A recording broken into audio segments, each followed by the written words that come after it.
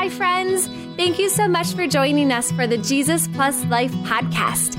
Each week, guests will ask questions to author and pastor Sonny Hennessy about life, Jesus, and where they intersect. We're so happy to be able to come alongside you in your Jesus journey. If you want to watch instead of listen, follow Jesus Plus Life on IGTV. Otherwise, keep listening as we start up this week's conversation, as always, with a question. Growth is measurable, right? Mm-hmm. You know, when my kids, I'm taking them to their doctor checkups, they're growing and they give me the percentiles and everything. Mm-hmm. And, you know, we're excited, oh, they're in 95th, whatever. You know, it's the same with our fruit. Mm-hmm. So how do you look back at your life a year ago and then now? What are the things that you look at and go, I hope this has changed, or how's that measured? Well, there's two illustrations I always use for myself, and that's that I have a leash, and it's a short leash, and it better get shorter every year. And my leash is attached to God, that somebody's got to tug my neck when I'm doing the wrong thing. And the Bible is the physical manifestation of truth and what I have to go by.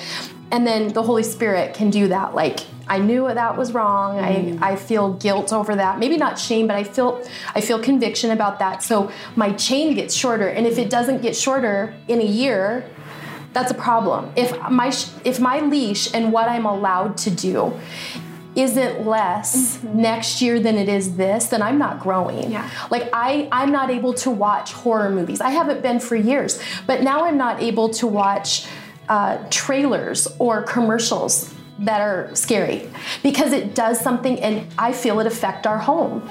Now, probably 20 years ago or 10 years ago, like I didn't feel like that must have affected, but it was like I'm accountable for what I know, and I know that that is not of God. So I have a shorter leash. The other illustration is an onion, and I feel like right now we're all an onion, and we just peel back layers, and we don't peel back a layer and deal with things usually even in our teens, because we're going through all of life. But then when we become an adult, we begin to peel back the layers of what we can work on and how we can grow and how we can get further in our Jesus journey.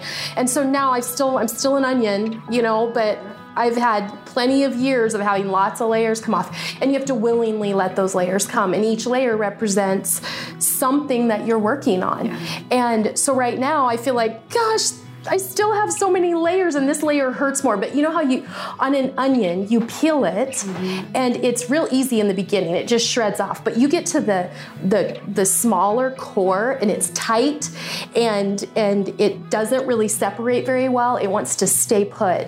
And I feel like that's why each level in the Bible talks about that we need grace upon grace, because each level is harder, and it's harder to let go of. It's harder to let heal. I believe some of our most painful memories could be at the core of that onion that I'm not ready to deal with until I'm 30 or 40, because I couldn't deal with them at 22.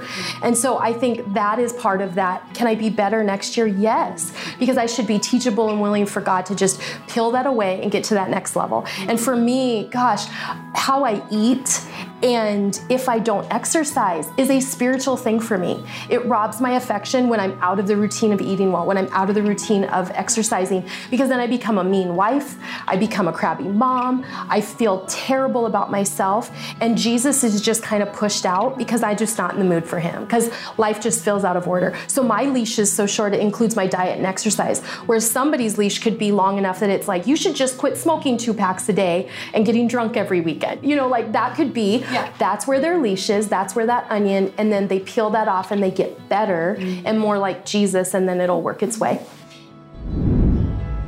Thanks so much for listening to the Jesus Plus Life podcast. If you want to keep getting these life-giving conversations, make sure you subscribe wherever you like to listen so you can keep getting these episodes every Tuesday morning.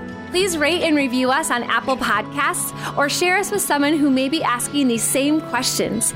It really does help spread awareness of the podcast and helps those searching for answers. Do you have any questions you want to ask Sonny yourself?